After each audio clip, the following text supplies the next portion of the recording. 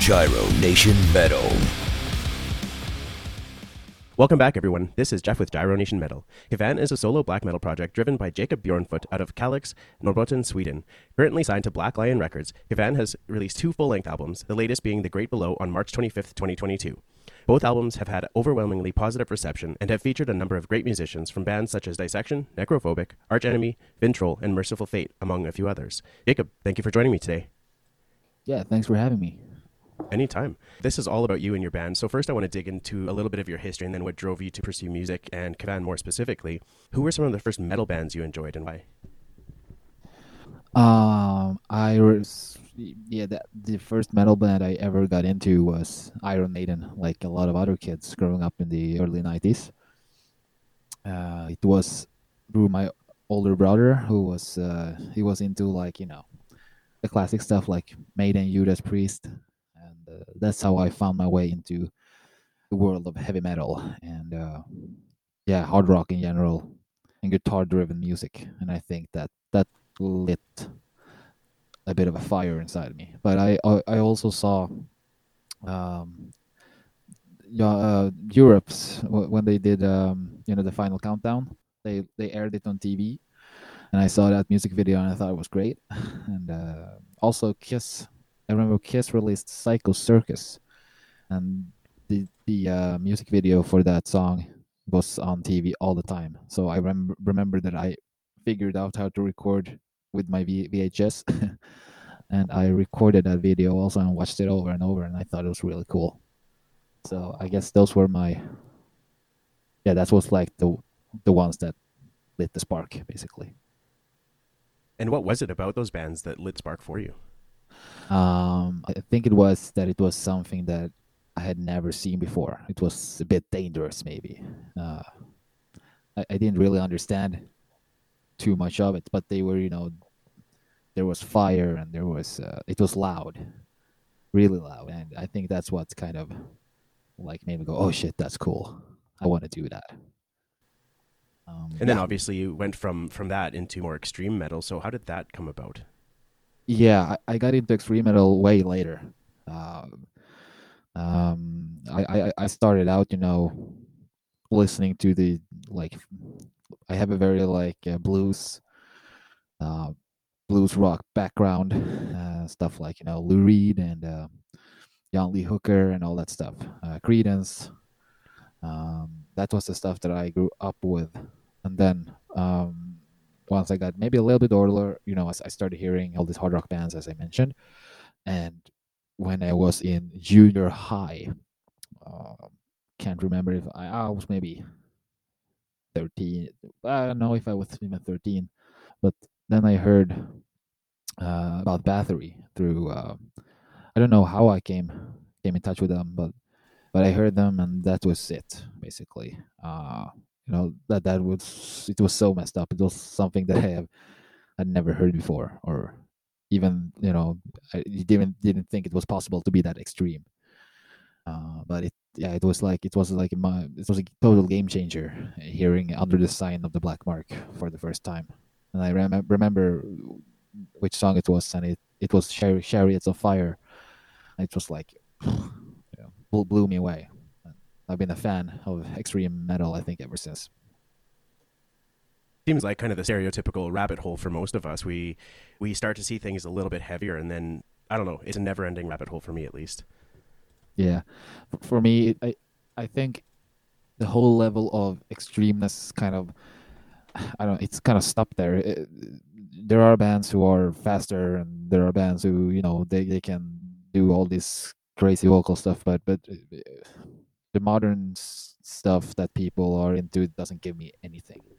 It's like it's impressive for 5 seconds, and then I turn it off and I put on my old classics instead. It just doesn't give me anything. I'm not really into this whole modern scene at all. Almost, I don't think I even listen to any of these modern bands. It's not for me, basically. I've heard that a few times. Do you think part of the reason for that is just because we are so used to seeing such extreme music or listening to it, I guess, that the stuff that comes out now isn't as impactful? I'm not sure what it is, but I think one of the reasons is that it's not dangerous anymore. Like no one really no one wants to be rock and roll. Everyone wants to sound like it, but no one wants to be it. And I think that's a bit of a shame Hmm. because like all these bands that you grew up with, they were wild, they were crazy, they were dangerous. But now it's everything is safe, and I think it makes things boring. I I when I put on Wasp, for example, when I put on their first album and I look at the background cover, I see this is what I want. This is my rock and roll. And Mm. then you go and listen to all these new death metal bands, and there's nothing dangerous about them really anymore. There's no rock and roll in it. There's just a bunch of fast music, but no real, there's no. I don't feel the soul anymore. I don't know why. Maybe it's just me being grumpy. I don't know. And so for Yeah. you, it's more or less what you see now is kind of like a stage persona instead of like legitimately, like you said, being dangerous, being chaotic. Something like that. Yeah. Okay, fair enough. I'm glad that you brought up Lou Reed because I had a question about him. I read in a previous interview that you were a fan of him, and I haven't really followed his music, but the first experience that I did have was with Metallica and Lou Reed's Lulu. Hmm. For somebody who is a fan of Lou Reed, how do you feel about that album? And is there any comparison that can be made with his other music? Uh, when I first heard that album, I was like, okay, like I don't understand the point, but you know, who am I to judge? I mean, they did whatever they felt was right at the moment. I assume, and I, I think that that album is terrible, but at the same time, they did something they wanted to do, and no, I don't think that's a good starting point to get into Lou Reed, for example.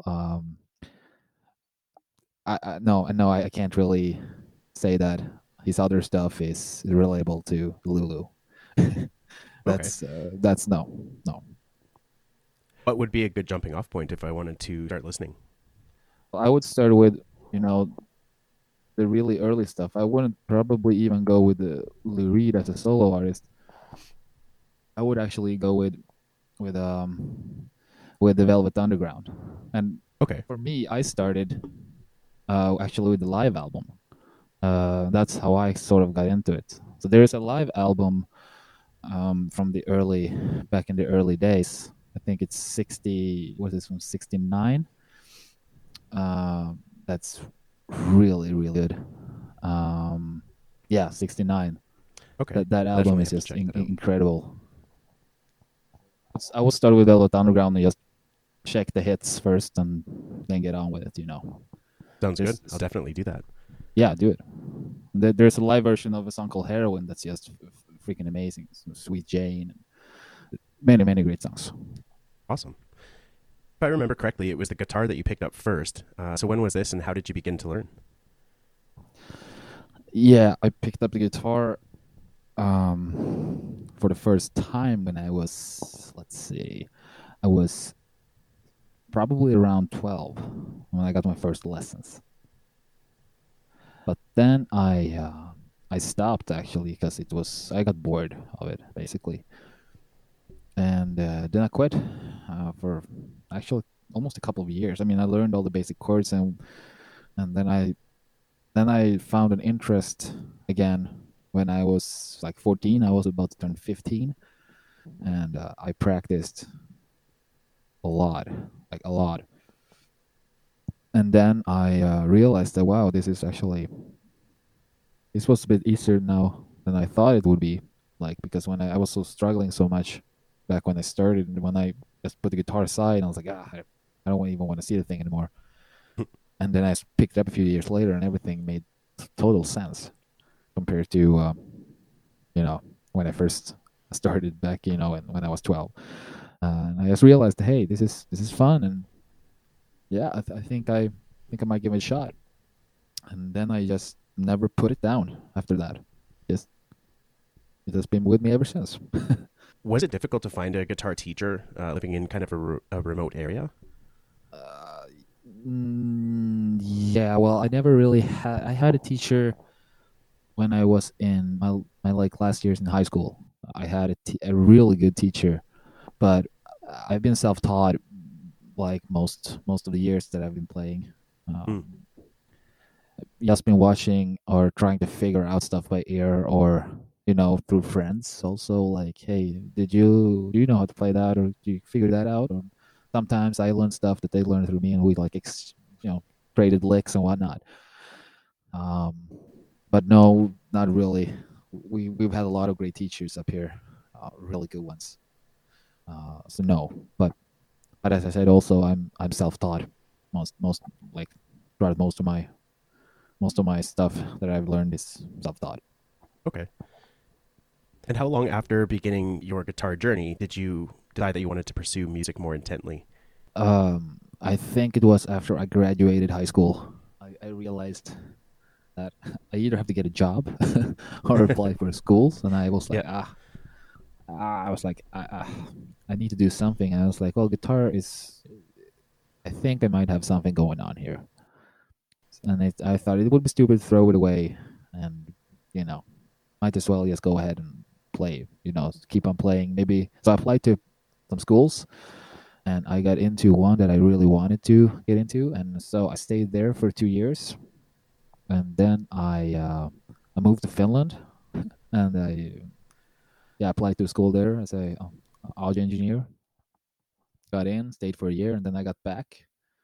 And after that, I've been just writing songs and stuff ever since. So some of the first riffs that I did for Kvaen was actually back in 2016, or even perhaps earlier. I had some ideas maybe earlier, but I remember writing Jan at Lucy back in 2016, I think. Yeah. Okay. And so Kvaen wasn't your first band. You're also in the bands Autumn Death and previously The Duskfall. Were either of those your first band? Well, Autumn Death was more of like a, how should I put it? Yeah, it was probably more or less my second serious band. It was just me and my friends, you know, be, writing, trying to play over our capacity, and you're trying to be as cool as you possibly can with blast beats and shred the guitar. Well, some of the stuff was actually pretty good. We had a lot of cool ideas, but we had the chemistry was just terrible, so it didn't really work out that well. But we have a few songs online that are actually worth checking out. And as for Duskfall, that was probably the band that I got into through my friend, or actually, I got the drummer into the band first, and then the drummer got me into the band. But yeah, I stayed there and I played guitar, and we had good times. Played shows, and it was great. And so The Duskfall is no longer together, but Autumn Death is still being listed as active. So I'm guessing that you don't have any music on the horizon for Autumn Death. Oh, they're no longer together? On the Metal Archives, at least, that Autumn Death is still active, and then The Duskfall. The Duskfall does say active. Never mind. I'm a little bit crazy. All right. Yeah. I remember, yes, when I was in Duskfall, we were supposed to do. We recorded an album, but it hasn't been released yet. But I don't know if the guys ever mixed or mastered it. I don't know. But that album is really good, so I hope they release it soon. But yeah, with Autumn Death, no, we have an album ready, but I don't have the time, or I don't have the I formed that band when I was 18 years old. Mm-hmm. I mean, that's almost 12 years ago. Yeah. I am not the same guy when I was basically as a kid with totally other ambitions. And we'll see. I mean, I'm not gonna say yay or nay, but who knows? But right now, my main focus is on Kvaen. So it's on hold, I would say. When you started Kvaen, did you want? You said you wanted to take everything in your own direction, and so my question here is, how did you choose to take your specific approach to black metal? Well, first of all, I chose not to call it black metal because there's so much more going on than just the black metal. But the core of the music is, of course, would be defined as black metal. But I chose not to limit myself with Kvaen, and that's why I wanted to take it sort of, how should I say it, to a more undefined genre almost. Because Mm-hmm. there's like you have the like the of course you have like the pagan bathory stuff, and you have the 80s speed metal thing going on, and you have some death metal and black metal and all this other stuff going on.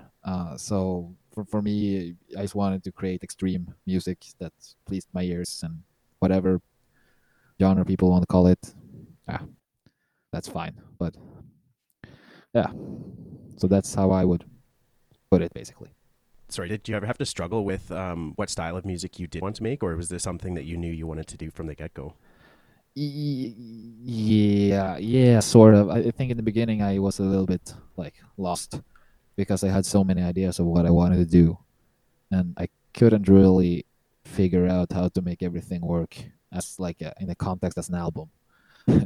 But um, actually, it was a kind of a coincidence because when I was struggling, my studio computer crashed, which left me, I had no other option than to just, buy another computer and wait for it to arrive and set up everything and record all these ideas that I had again. And that made me, see things from another perspective because you had to start from the beginning again with some songs. And that made me realize, hey, oh shit, I should change this, I should change this, and blah blah blah. And all of a sudden, I started to see a pattern that really made sense. So that's also what that's where I started to see where I wanted to go. And yeah, so I think like just erasing everything and just starting from scratch was a lifesaver in terms of frustration and time. Almost like a blessing in disguise. Yeah, sort of. And I read in a previous interview that the initial name of the band was going to be Bestial Winter. So why the change? Um, I'm not sure if that's correct. I mean, the first band I ever started was Bestial Winter, and the song Okay. is taken from that band name because I just wanted to have a reference to where when I started, jamming out with my friends and trying to create music, and we call ourselves Bestial Winter. Oh, okay. Um, yeah, that's why I chose that name for the song. Okay, fair But enough. no, Kvaen was never intended to be called Bestial Winter. What made you decide to go the solo route instead of incorporating other members in the recording phase? Well,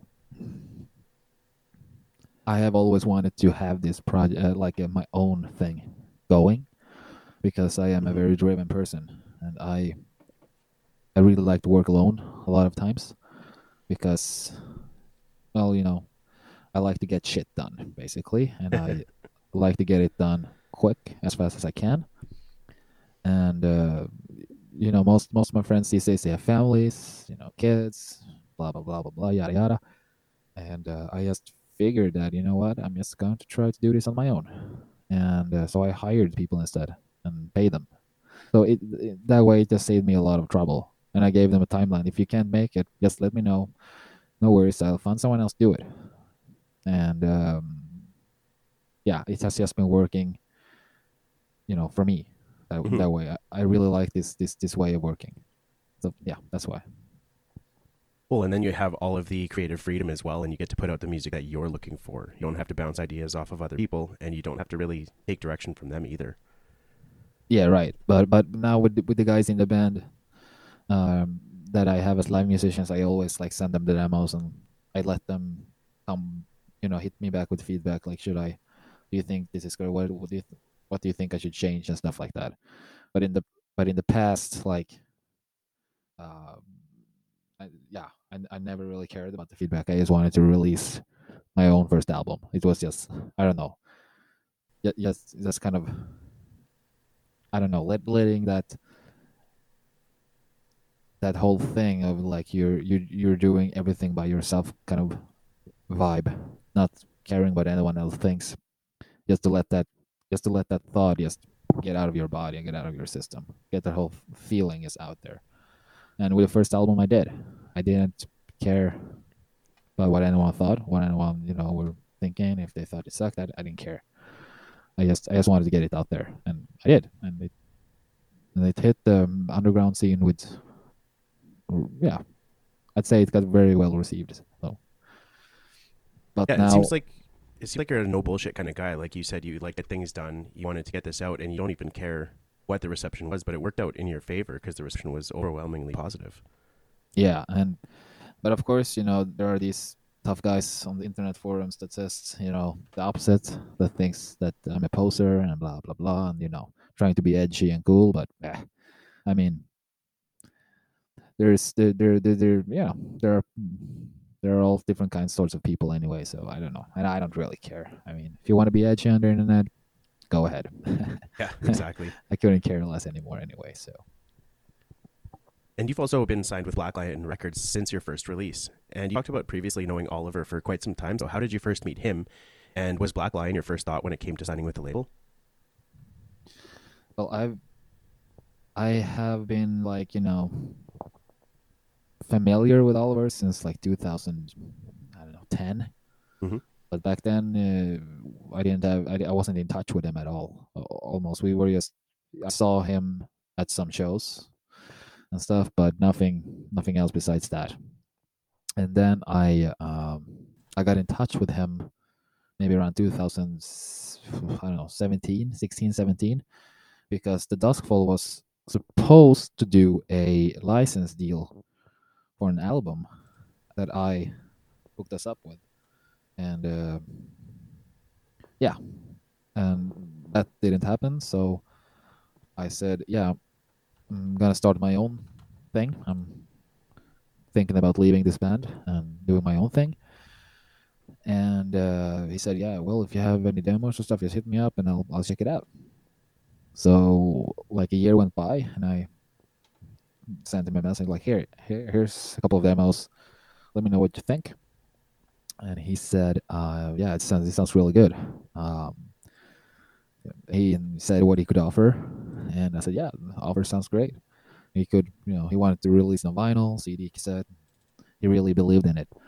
But I had two other, at least one that I know wanted to sign the band almost right away, but he couldn't offer me anything. He just, it was a lot of talking and no real offers. So I went with Oliver because he could at least say that this is what I can offer. And yeah, I think there was another. I can't remember what the third label said, but it was probably something yeah, we really like what you have, blah blah, a lot of talking and no offers. So I went with Oliver, and yeah, the rest is history, I guess. You were obviously pleased with the offer, like you said, from Black Lion. So when you originally got involved with Black Lion and Oliver, was this an album by album basis, or was it a certain number of releases that you had to complete for your contract? Yeah, it's an album. We have a very good relationship. We really release album by album because it's just easier that way.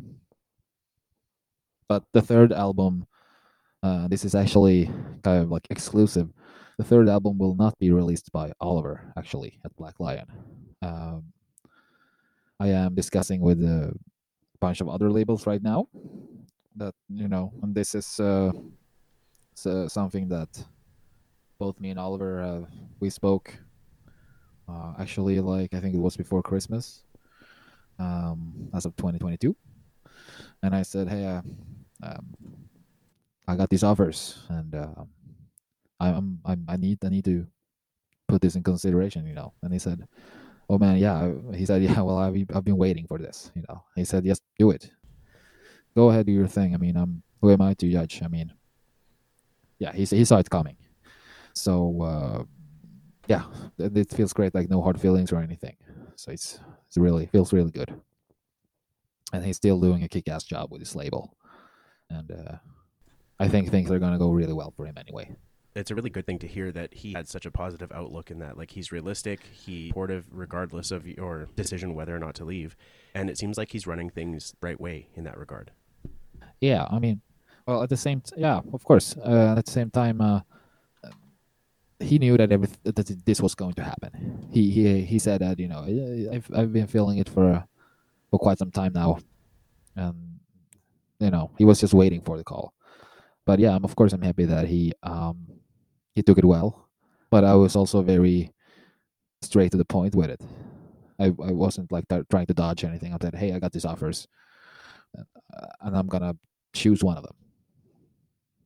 And I think honesty is the best way to just, you gotta rip off the patch and just, speak the truth. Like no dodging, no hiding behind any hidden messages. Just say as it is, and it will be, it's the best way of doing it, I think. I agree. The best way is to be direct, to be honest, and kind of avoid that flowery language. Yeah, yeah, for sure. Back to your first album, again, we've talked about this a few times, but with the positive reception, and you sold a lot more copies than expected. In moving forward with your music and into Right Below, did you ever feel pressure to come up with something that would create same reaction? Well, I've always been a fan of not repeating yourself. So when I after the Funeral Pyre got released, and I started getting the numbers, I was not stressed at all. Actually, I was just happy, like, wow, that's cool. Didn't expect that. Um, and I think the initial plan was never to release a second album. The plan was, the plan was to release this album, quit the band, do something else. Maybe, I don't know, do a Pink Floyd style album or ambient project or whatever. Because I have so much going on in my head, music wise, that or maybe start I don't know, form a Skid Row kind of band with some great vocalists. I have no idea. But the initial plan was never to release a second album. Um, but then I gave it a second thought, and I said, okay, what the hell? I'll give it a go, see if I come up with anything. And before I knew it, I had the second album written, and I told myself that I'm not going to try to be, I want to evolve and not be stuck with the same sound. So I did something a bit different, but not too different, but a bit more polished, a bit more beefier production. It has a bit more of this kind of modern touch to it, I guess, would be a great way of putting it. And so did you mix and master both albums then? No, I recorded I recorded both of the albums, but no, I didn't mix or master them. That was done at Wolf Throne Studios by my friend Ove Imbor in Finland. Okay. Who did a great job. Have you ever considered pursuing one of these other side projects while you're still in Kvaen? Or still producing music for Kvaen? Oh yeah, I have actually a few of them. But as I said, my main focus is on Kvaen right now. But I am actually I'm whenever there's time, I tend to write some all sort of outlaw country stuff with my friends, because I'm a big country western fan. The whole outlaw country thing is really something that I grew up with and always been a big fan of. I did not expect that. Who are some of your favorite bands in that genre? Oh shit! All the good ones. But I'm a big fan of, for example, Willie Nelson and the Cash. Mm-hmm. Basically the guys from the Highwaymen. All the guys, I even dig some of. I think Chris Christopherson is really underrated. Has some really good songs, and he wrote a lot of killer albums for a lot of artists. And yeah, I mean that's what I would consider like real country. And yeah, Earl Haggard. I mean, and they have some of the best guitar players also, in my opinion. I'm not too familiar with a lot of country artists, but do you feel the same about country as you kind of do with metal, in the fact that the newer stuff just doesn't hit you as hard? Well, country music, it doesn't make it country just because you sing with a southern accent and play pop music. It's not country. It doesn't really, I really don't understand this whole modern country scene. It's not really country in my opinion. I mean, I even dig some Alan Jackson. I mean, like his debut album is crazy. Really, really cool, songs, easy going songs with killer solos by Brent Mason, and there's just so much great music out there in the country scene, like from those earlier days. Like, but he's 90s, but still, it's compared to like Cash and Nelson and those guys, but yeah, I still feel that I don't really feel like this whole modern country scene is doing me anything, really.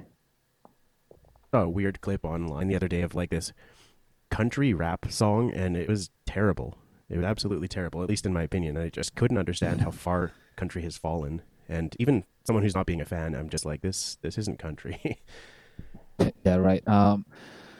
I really don't get that. I haven't heard it, but um, yeah, I don't think I want to hear it anymore, or I don't think I want to hear it anyway. If I find it, I'll send it to you. Oh, please don't.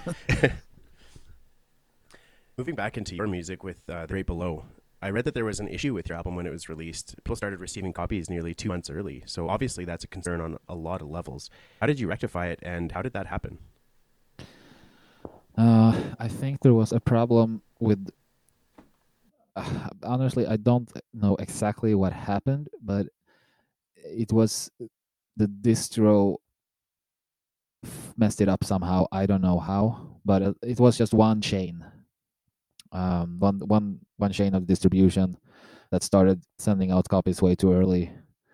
Unfortunately, it wasn't that many that got out, but I was pretty pissed off about that. It's like, oh shit, and yeah, what happened was that they stopped it, and this I don't even think I got an apology for it. Yeah, I don't think so. I don't think Oliver. I'm not sure if Oliver even received one. I'm not sure, but I never got one. But anyway, that's I really like. I don't think about that stuff anymore. It's just well, shit happens. But as I said, it was just one chain in the whole distribution, so it wasn't really that bad. Few albums that leaked, a few album copies that leaked. Do you happen to know if they were all in the same like geographical area, or was it kind of spread out everywhere? It was only people in Sweden who got it. So yeah, there was only like I don't know, maybe 20, 25 people who got a copy way too early. So yeah, and those were people that I'm kind of I kind of know these people who got the album. So they were like, yeah, I'm not gonna. I'm not even gonna open it. I'm gonna open it on the release day. So I'm like, if they did, I'm not sure. But I was like, okay, cool. But yeah, just don't put the album out yet, please, on the internet.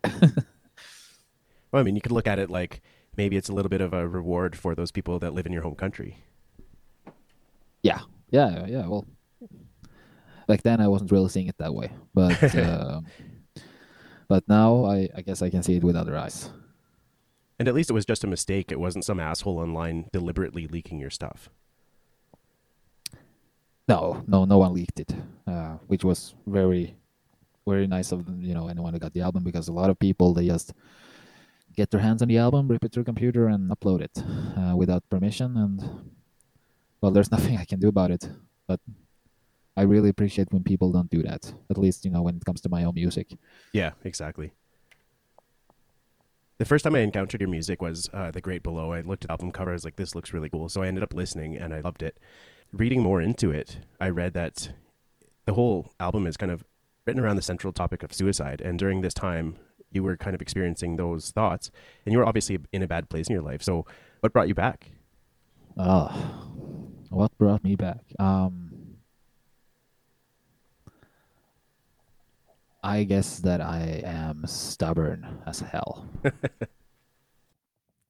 So I decided not to give up yet. And yeah, I guess the Great Below was an outlet of emotions. Yeah, that I had for many years. I guess everything came like an outburst, just when I had finished the album, and I guess it was some sort of therapy in some weird way, psychotherapy. When you were experiencing those suicidal thoughts, like, were you able to turn to anyone or have those talks with people? You? Yeah, it was. but it's easier for me to speak through music than through my tongue and my voice. So words and music speaks louder than how I, when I speak with my beloved ones, I guess. I don't know. At least for me, I am. It's much easier for me to express myself through my music and my art, um, because that way I know that I am able to express myself exactly the way that I feel.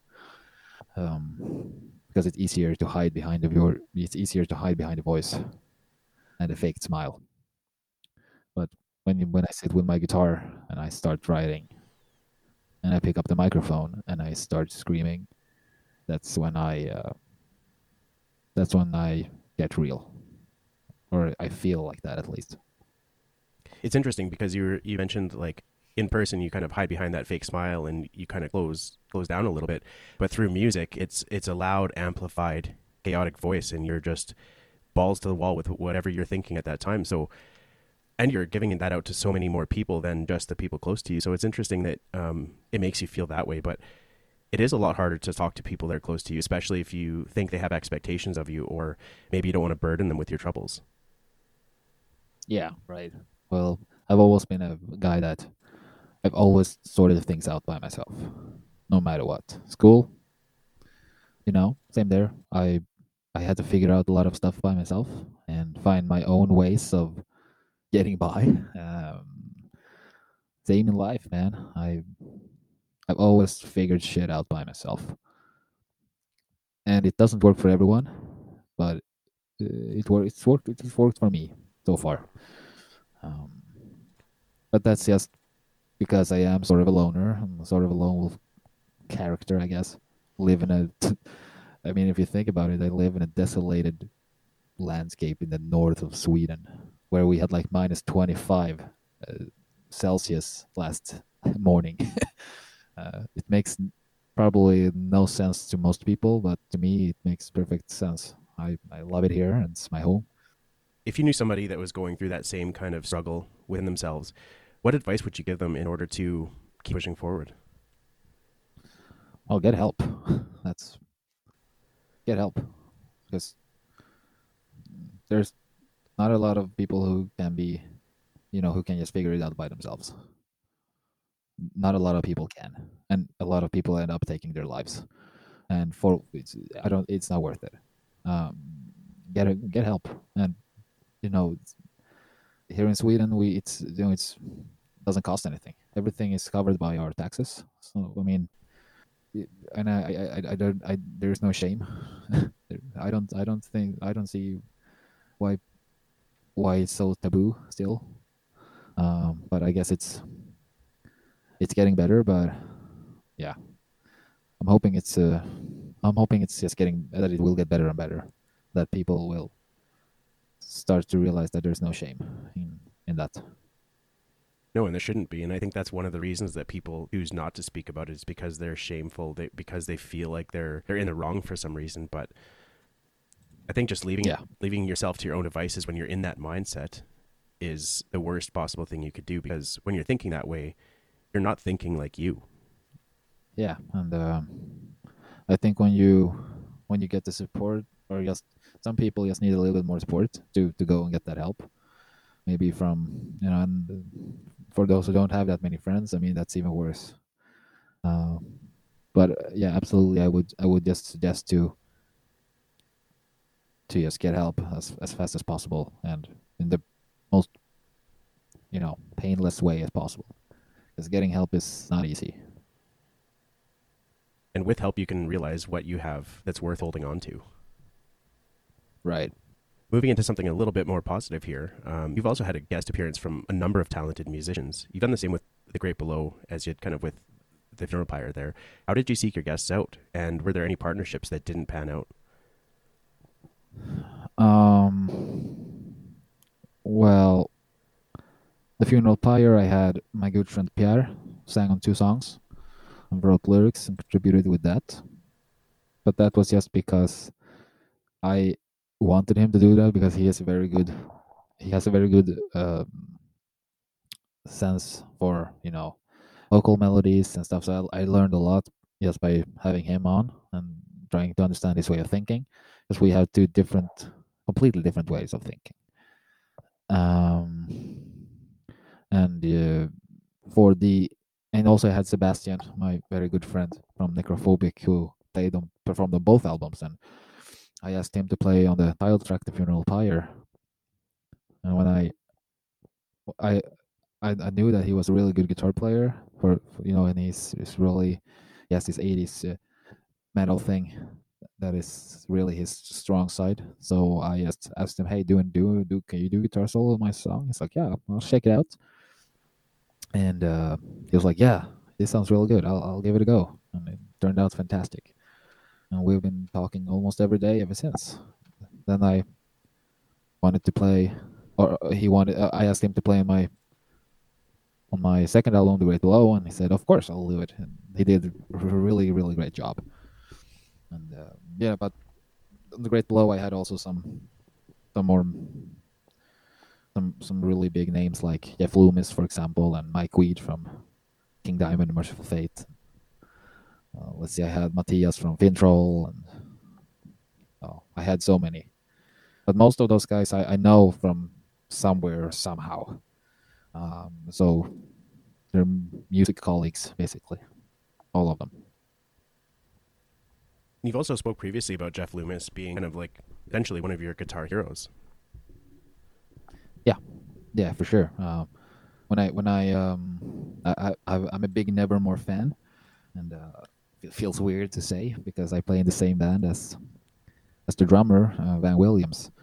Um, but yeah, I'm a big Nevermore fan, and Jeff has always been like a major influence on my guitar playing. He's amazing, and I learned a lot by listening to his stuff and learning some of his chops, and and he's an amazing guy as well. Really, really amazing person.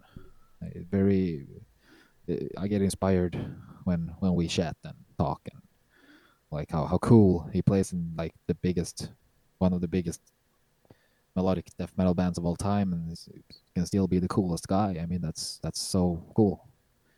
And I think like, yeah, well, I also want to be like that. So yeah, really great guy. Love him. Despite being kind of like musical colleagues or friends, it ought to feel pretty cool to have such big names join you for like your first and your second albums. Yeah, for sure. The weird part is that I don't really see it that way. Or back then, like last year, I did, but now when I think about it, it's like, of course, I gotta have them on my album. They make the songs perfect. They're like their talent combined with the songs makes the songs shine. So that's like everything is so clear to me now. It's like, yeah, this is awesome. Like, wow, like they really made the songs perfect, and of course they must have been. Those are the guys that should have been on the album also. But of course, I asked some other guys to do some vocal stuff, for example, and I'm not gonna name any names, but uh, my vision wasn't as clear as I thought, because I was having this guy who was gonna do some vocals, some growl vocals, and when I received the files and I was just putting in the mix and I was just listening to it, it it it it was nothing like what I had expected.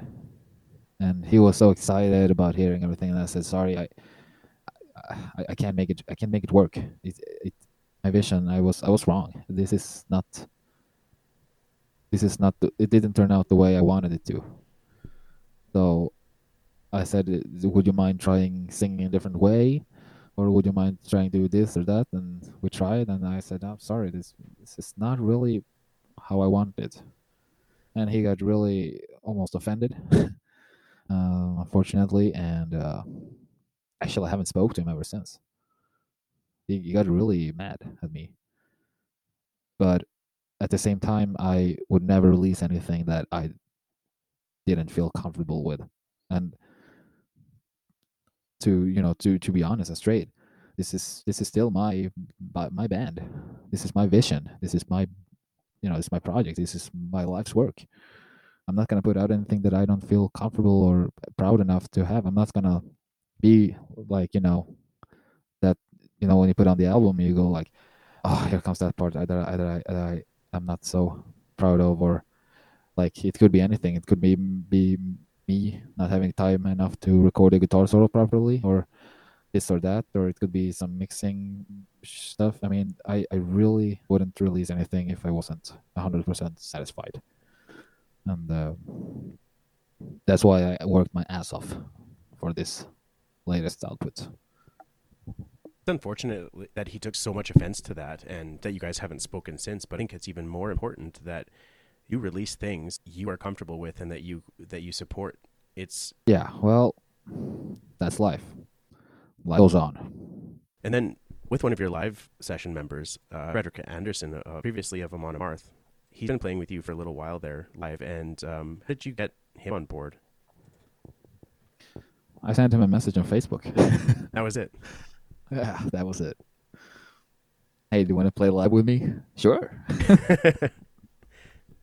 It wasn't harder than that.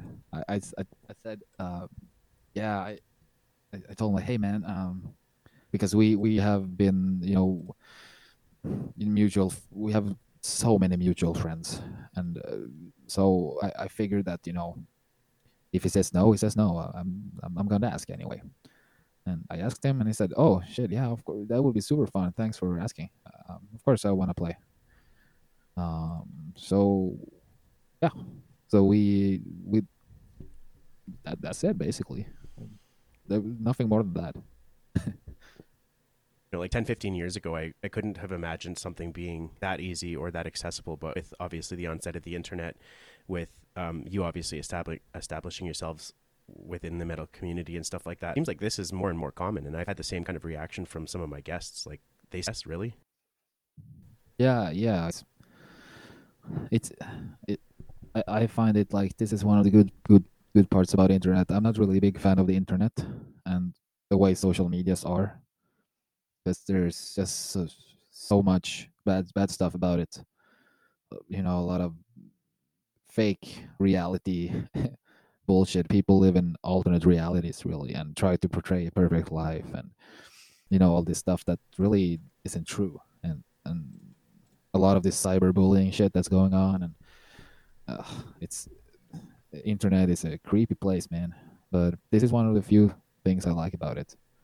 And of course, being able to do stuff like this and being on like guitar forums and share guitar related stuff and stuff like that. That's what I like.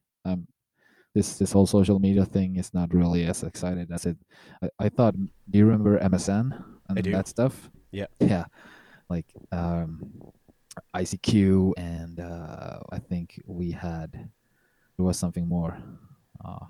Yeah. Well, anyway, those old social medias, that was really exciting. Like MySpace when that shit came. Yeah. Yeah, you could add pictures That and was- sounds to your page. Sorry, what was that? I just said back in those days, it was kind of surprising. You could put like pictures and sounds and kind of make your own web page essentially. Yeah. It was really cool, and but now it's like I'm really tired of it, and people are also getting very tired of social media. It's very noticeable, and I understand why. It's really exhausting. Well, it is, and a lot of people spend a lot of time on that stuff, and it's good if you use it as a tool, but if you're using it as like an alternate reality or a way to engage with like echo chambers and stuff like that, it starts to become more of a hindrance than anything, and often leads to mental health issues and everything. Yeah. I usually deactivate my Facebook account a couple of times a year, actually, because I get so tired of it. I really there's too much information for me to handle at certain points. So I just say, enough's enough for a while. Then I might go a month and I don't use it. I just use Messenger. Then I might check in again, see what's up. Nothing new has changed. Yeah, exactly. So, I did the same thing with my personal social media account simply because I just noticed that it was all bullshit. So the only reason I have social media is for the podcast. And it's the odd time I'll check Right. Facebook, like just to check on my family and see how they are. But I'd rather just talk to them instead of see posts about what their life is. Because then Yeah. if I Yeah, talk well- to them in real life, it's like I already know everything. So where to talk about it? Yeah, right. Yeah. I know you've already mentioned a lot of your favorite bands and some of your biggest influences, but who are currently some of your bands that are on heavy rotation? Um, Actually, one of the bands that have been in heavy rotation lately is Iced Earth. Um, and they have always been like they've always been a part of like my heavy metal journey, really, since I was a little kid. Um, and despite all the well, you probably know what happened with that band. Yeah, with Don Schaefer there. Yeah, and all that. Ah, it's that's just yeah. I think you know what I'm thinking. Yeah. It's total bullshit. But I really love the band, and all that political nonsense is bullshit. That does not appeal to me at all. But the stuff they have released is just fantastic. And but I've been listening a lot to Iced Earth lately, and just like shit, this is so good. And just going back to that heavy metal era of my life, I guess. What would you say that your favorite Iced Earth album is? Oh, that's easily Something Wicked This Way Comes. Okay. No, that's their best. It's one of my favorite albums of all time, actually.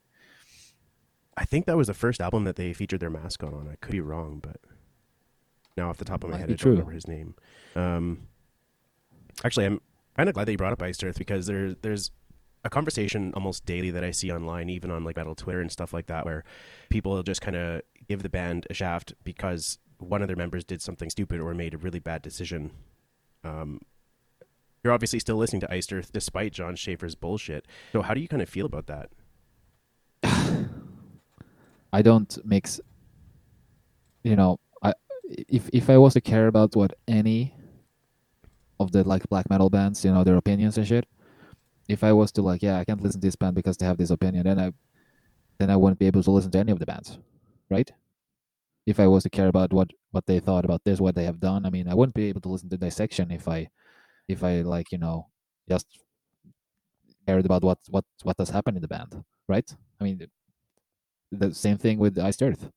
But I can't really, you know, I'm here for the music and not for the people behind the music. I really don't care. And I mean, I love Bursum, for example. I think those first albums are amazing. But I'm not really, you know, all the other shit. Nope. Yeah, exactly. They have to be kind of separated in a way. You have to separate it. It's I don't understand why people want to mix all that bullshit going on behind the scenes. You know, music speaks louder than anything else. I have no idea what happened with Dissection there. So what was the controversy on that side of things? Yeah, there was a murder involved, like 2000, no, the 90s. Okay. So they got convicted and yada yada yada yada yada. And yeah, it's a long story, but yeah, Was it the whole band or just a couple members? just a couple of members. Jesus. Well, that definitely hasn't been the first time in black metal. No, it's not the first time, but at the same time, I don't care. I mean, I'm here for the music, nothing else. It seems like a stance that not many people are willing to publicly say, and I'm not sure why, because it seems to be the common way of looking at things, but it just seems like something people tread lightly on, I guess. Yeah, I don't know. Like, I don't know. Yeah, probably is. I have no idea if that's the case, but yeah, I don't know. I just say the way I think it is, and the way I see it is that you know, I don't care. I really don't care. It's yeah. If people see me as, you know, a retard, or why don't you blah blah blah blah blah blah blah, he has done this blah blah blah, I don't care. I mean, I really don't care. It's just that easy. Music speaks louder than anything else. Really, it does. So Definitely agree with you there. people want to have opinions about that, go ahead. It's a free world. It's free. We live in most of the Europe. Well, it's a free country. You want to have opinions about it, go ahead. I don't care. And in a way, if you are kind of removing yourself from listening to the music that you enjoy just because one or two of the members did something dumb, you're kind of punishing the rest of the band. And I don't think that's fair either, because they've poured their heart and soul into the music just as much as the people who do stupid things. Yeah, yeah, that's true. Yeah, I don't really see um the deal there either. I mean, but I'm not sure even if you know. I, I I know that in some cases, like all members have been punished because of some members' stupid sayings or doings. But I'm not sure if that's like I haven't heard that much from like newer bands that's the case. I usually see like there's only like the main guy getting punished, but of course it affects everyone. I don't know if you have any examples. There's there were a couple that I saw like on social media, of course. I know last year, Mental Cruelty went through some bullshit with their vocalist because he was accused of some pretty bad things. Who? Mental Cruelty, they're a black and deathcore band, I believe, out of Germany, and Okay. they were. I think they're incredible. I love their last album, and it sucked that their vocalist was no longer part of the band. But they made the decision: look, this is what's coming for us. We're gonna get rid of the problem, I guess. And now they're coming back with a new vocalist, which is great. But I never stopped listening just because one guy was a jackass. I just figured these guys all put in the same amount for their product, and I really, really enjoyed it. So I'm not going to stop listening to it. They did everything right, but people were still shitting on them for it. They're like, "Oh, you had to have known. You had to have been part of it." It's like, fuck off. You don't know the story. You don't know what the band members did or didn't know. So I speculate until you have all the information. Okay. Well, first of all, I don't know about that band, and the way you describe the band, I probably wouldn't have heard about them. But yeah, I mean, if that guy probably, that's it's a shame that had to happen. I have no idea what even happened. um. So, but yeah, of course. I mean, if there's such serious accusations, then yes, of course. If you want to proceed, and continue with your music, which is the most important thing, then you have to get rid of the problem. So, And I think on the other side of things too, with the people who actually do the dumb shit, there has to be a way for them to do better and redeem themselves. There can't just be, well, cancel this person because they made a mistake. Like Canada, our whole thing is about rehabilitating, say, vendors, drug addicts, stuff like that. So if you're so inclined to believe that people can change and do better for themselves, why are you shitting on people who have made mistakes and not even necessarily bad ones? And in the case of Mental Cruelty, it was serious, but at the same time, that person should have some form or some way to do better for his life and to make himself a better person. We can't just cancel everyone because they made a mistake. yeah. Well, as I said, I have no idea what this guy did, but if it's on that serious level, then you probably get help. It's never okay to do such serious, because I assume it's very serious. Yeah, and if it is a crime, it's something that the courts and the legal system should figure out. It's not for us to judge before any of the information comes out. Like, I still don't know the outcome, and I don't know what's truth. So that's another reason why I'm skeptical about making Yeah, a and decision. if it's stuff that court should take care of, then we have a legal system for a reason. My last question for you today, Jacob, is if people are looking for your music, where is the best place for them to find it for you? Just Google Kvaen, and you'll have everything you need within a few seconds.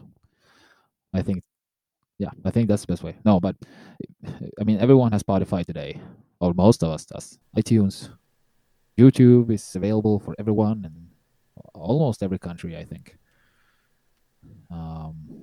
Yeah, I mean, yeah, on all digital platforms available worldwide, we are there. So I guess that's where you'll find us. Jacob, thank you again for joining me, and especially after having to deal with that, the bullshit logging into the session here. So I really appreciate your patience, and I'm happy that I got to chat with you. Oh yeah, yeah. Thanks for having the patience to deal with my uh, digital incompetence. I'll blame it on the hardware, not the user. Oh yeah, right. And I look forward to hearing some new music. Oh yeah, man. I'm starting to shape up the new album. I'm gonna go to Stockholm in 2 weeks, and we're gonna rehearse for the new Clan album that will be released next year sometime. Hopefully by now next year maybe. Thank you for tuning in, and we will see you next time on Gyro Nation Metal. Please don't forget to like, share, and subscribe. The podcast can be found on Twitter, Instagram, and Facebook. If you would like to support this podcast, please consider checking out my Patreon. Thank you.